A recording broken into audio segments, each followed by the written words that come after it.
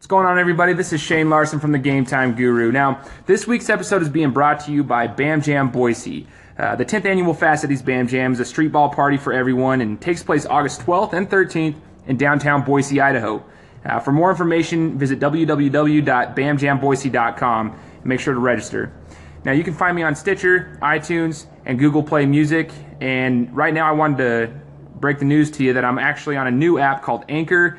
It's where I can give my daily quick takes. It's a new platform for me to be able to, share some quick 2 to 5 minute segments with you on the daily. And then you can also go to Stitcher as normal for my weekly main podcast at a roughly 20 to 30 minutes.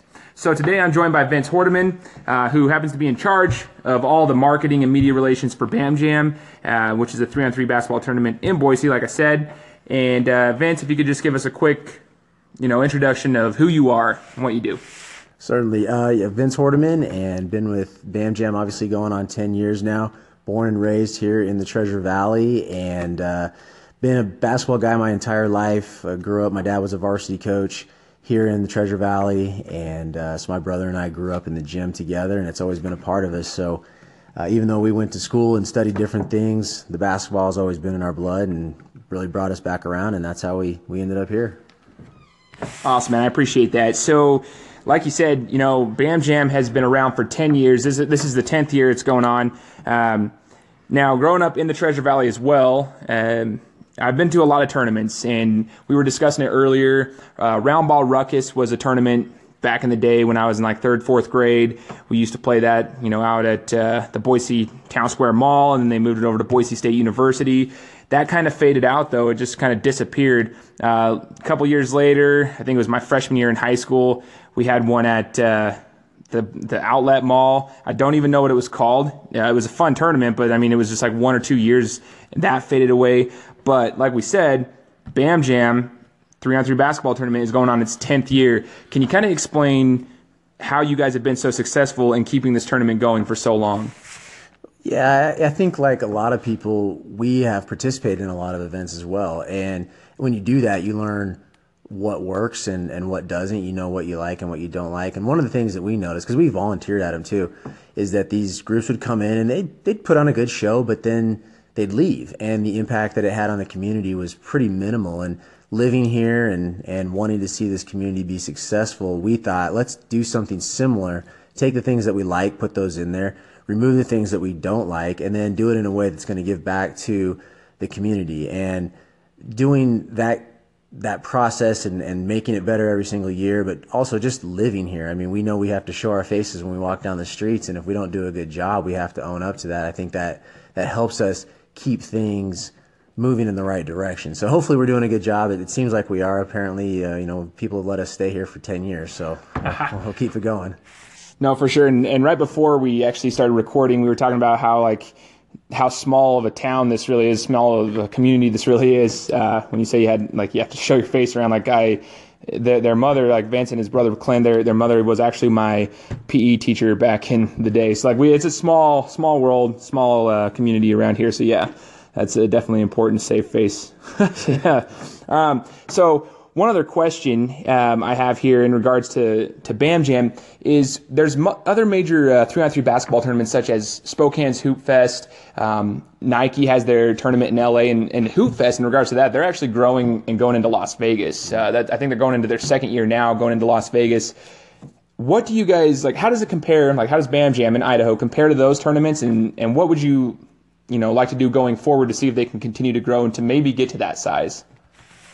Right. Well, they're very similar formats. Obviously, you're playing 3-on-3 basketball. The rules are very similar. So it's not like we're reinventing the wheel on that. I think what probably we do differently and what Spokane does differently for them and what their Vegas tournament has done for Vegas and what the LA tournament does for LA is it has its own community flair. So when you go to the Vegas tournament, I think they do it on, at least last year they did it on top of one of the casino roofs. That's a pretty unique situation for them. For us, we have it down in the park. We do it by the Capitol building, which is obviously very unique to Boise. We have the dunk competition on there, which no one else in the world actually does. So every tournament offers something unique. And for us, being here in the community, that's probably what we have to offer that the others don't. once again, I just wanted to let you guys know that the episode is being brought to you by Bam Jam Boise. The 10th annual Fast Eddie's Bam Jam is a street ball party for everyone and takes place August 12th and 13th in downtown Boise, Idaho. If you guys want some more information on it, on how to register and the rules of the game, go to www.bamjamboise.com. Now, we just talked about, how Bam Jam compares to the major tournaments such as Hoop Fest and the tournament down in LA. Now I want to talk about the sport of 3-on-3 basketball as a whole. Now, Vince, we got it's gaining popularity. We know that it's going on in the Olympics starting in 2020, I believe. Hell sakes, freaking Ice Cube just started the Big Three Professional League, if that's what you want to call it, quote-unquote, professional basketball. I just want your take on it, and I want you to explain, what's so intriguing about 3-on-3 basketball compared to the normal 5-on-5 style.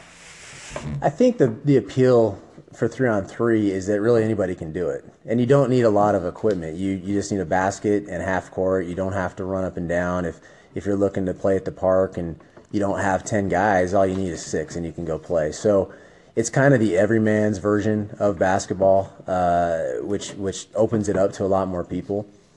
As far as the appeal with the Olympics and the Big Three, it's really an interesting time because both of these sort of officially kicked in at the same time, really.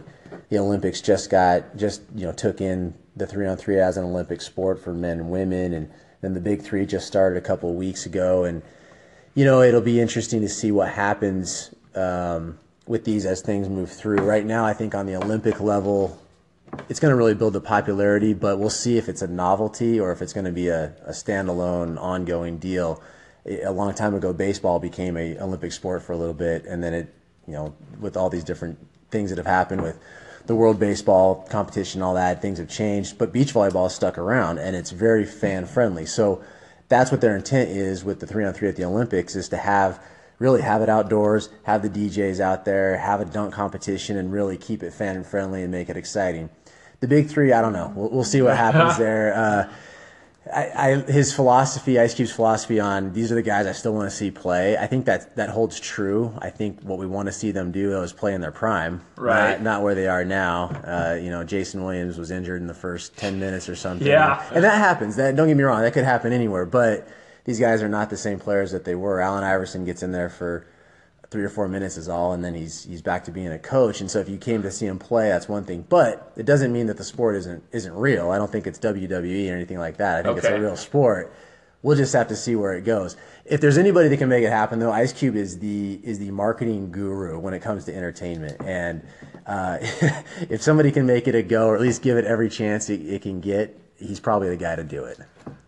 Solid, man. I appreciate the insight on that. I was, in regards to the Big Three, the comparisons people are making with basketball and football is that it's the XFL of basketball, right?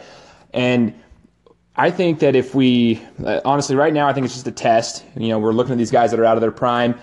If you can take these, maybe next year going forward, they take the college players that never really made it into the league that can still ball. I'm not a big fan of Jimmer Fredette, but if they have a 4-point shot in the Big Three, maybe he can come out there and start playing, get some, publicity, get the popularity going. I think it has potential, but like you said, it's just you want to see those guys in their prime, and it's almost, for lack of a better term, sad. I was watching, who was it? Oh yeah, I think it's Coutinho Mobley. I'm like, dude, the guy's almost got a broken hip and he's out there. So yeah, it's actually sad right now, but it's cool to see that they're taking it to a professional level, and apparently the fans are loving it so far. They're selling out the stadiums. Like you said, Ice Cube's doing a good job getting it out there. We just got to see how the first year goes, and then we'll move forward with it.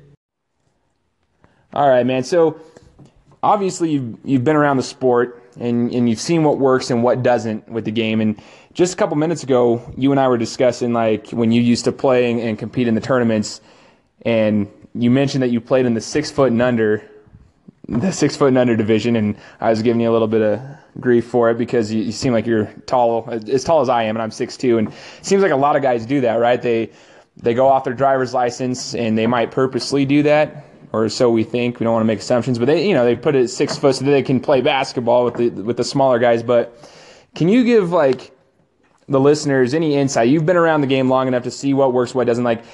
how much does height actually matter if you're in the sport of 3-on-3? Like, how many shooters should you have on a team? Like, what have you seen that works, and what could you tell us? Well, and for clarifications on my height, I'm actually 6'8", but I have my license at 6 foot, so I can get into the smaller leagues. The height itself, I don't think is important as the productivity when you are on the court. And so specifically for 3-on-3, usually you're playing ones and twos. So what we've seen is that teams that have a guy that can break down a defense and attack the basket and either draw a defender or obviously finish are going to be very effective, especially if they have a kick-out guy, because we've seen veteran teams do this where they will literally drive past their defender and then drive at another guy's defender who happens to be the ace spot-up shooter, and then you just kick out for twos, and in 10 shots the game's over. And it's all on purpose. So if you've got a breakdown guy and a shooter, you have a huge advantage. If you're a post player, you're going to have to learn to expand your game, especially if you look at, and we haven't really dove into the FIBA rules, but where the pace of play is so different with the different rules, and then they shoot free throws now instead of just awarding points or anything like that, but you actually rebound and that kind of thing. The post player isn't going away, but the presence is definitely different. But you have to be able to be a kind of a stretch big, I think, to be the most effective, because that two-pointer, you're getting more value out of that shot. You can miss more shots from that range, but still have an effect as opposed to twos and threes. So you got to have a shooter. And then, of course, if you've got that lockdown defender that's just going to prevent the whole thing from happening, then that's a huge advantage too. So I would say if you're going to build your team, if you're the GM, you're putting your team together, you want a drive and kick guy, you want a deadly shooter, and you want at least one good defender. And after that, you just kind of have to see how the game goes. I like that because in my experience playing, the team that I always play with, I have the same buddy. Him and I have played every single tournament together since 2010. And we always have a mixture of different guys with us each year. But it's been me and him through Hoop Fest, through Bam Jam and everything. And we've won 3 championships in the summer. We've won just one in the spring for the competitive division, at least. We don't usually go into the elite because the elite is stacked with 6'8", 6'9" guys, and each one of us is 6'3" and under. But our philosophy is live by the 3, die by the 3. And we're shooters. And I'll be honest, my game is limited. I don't put the ball on the floor a lot. I can create. I'm a really good defender. I pride myself in the fact that I'm strong enough to defend bigger guys, especially down low. And I can shoot, and so can he. And I mean, to go along with your point, he can break down the defense and he can shoot. So he causes a lot of mismatches, dishes it out to me, I'll shoot it. If I can shoot it or dish it out to him, he'll shoot it. And we've seen success. I mean, it's been me and him, we go together, and we're hoping that this year we'll be able to do the same thing. So yeah, I totally agree with you. I think there's a lot of guys out there. There's one locally, I won't say his name, but he's a shorter dude, and everybody knows him. He plays in the 6 and over elite all the time. Dude can stroke. So, and I've seen him win games, and it's a lot of it has to do with him. I think in 2011, he has the picture right there from the Bam Jam 2011 when he hit the game winner at the top of the key. Guy's 5'9", 6 foot maybe, and he can stroke and beat the big dudes. So totally agree with you on that one. So on top of running Bam Jam, you guys keep yourself pretty busy with Idaho Select. Now, can you tell us a little bit about what is Idaho Select? What is that? So Select is a club program that runs pretty much year-round. We take elite players, and we travel in the spring and throughout July to NCAA certified events. And the hopes is that, they're going to be able to see and play against another level of competition, which will then help them move up a level. And then also for the guys that are college prospects, they'll be able to be seen a little bit more and really prove that they are at that level, which can be difficult on a local level because the competition you play against matters. And here you don't always know what you're going to get, and that's the case in a lot of places. But when you go on the road and you're in Anaheim and you're in Vegas and you're playing against other high major players, if you can hack it, then there's no doubt left in the coaches' minds. And it's a chance to really either get exposure or be exposed. But either way, at least they're getting an opportunity. So that's what we try to do with Select. And it's been going, we're going into our 20th summer, so things have been going pretty good there. Awesome, man. So I just kind of want your own opinion on this. Obviously, you're probably going to be a little bit biased because you're kind of running with that organization and helping the kids out. But just for the listeners out there, if you were to, like, you have a couple kids of your own now, you mentioned, moving forward, would you encourage your kids if they're going to participate in basketball? Let's say if you have a boy, I have a little boy. Should I encourage him to participate not only in the high school level but on the club sport level as well? Should I encourage him if he intends on going to play at the collegiate level? Well, I think it all starts with the goals. Okay. If a player wants to either get better, and that may just be get better so that I can make my varsity team, or it could be I want to prove and get better so that I can play at the college level, then club sports are a great way to supplement the things that you're already doing. And a lot of times it comes down to this high school versus club versus independent personal trainers, and it shouldn't be a versus situation. They should all be working together. So what you do with your club experience should then translate back to your high school experience to make that one better. And what you do at the high school level, you should be learning from, and you can work on your individual stuff and go, okay, I need to make this better. And then that should translate back to the club. And it should go full circle where everything that you're doing works together to get you to whatever your goal may be. And for everybody, that's going to be a little bit different. So you have to figure out, okay, what do I want to do? Where are my priorities at? And I would say this too, and this has been a bit of a debate, but we always say don't specialize in basketball all the way through. Play multiple sports. Play football, play baseball, run track.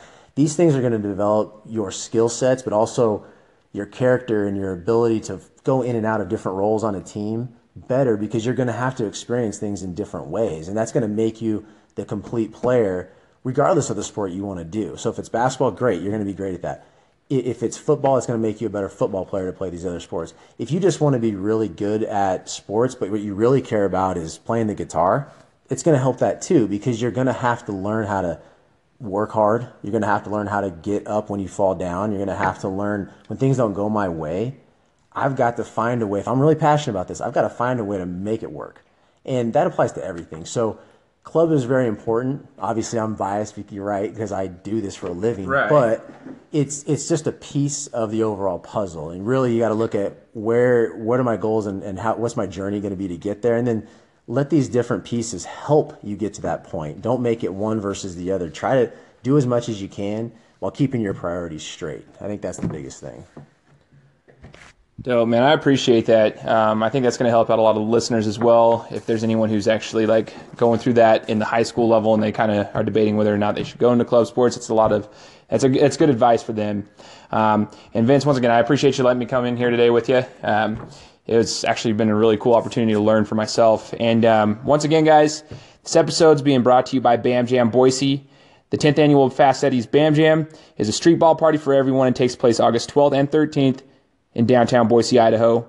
Go visit www.bamjamboise.com. And if you want to play or participate in the tournament, make sure you get in there and register.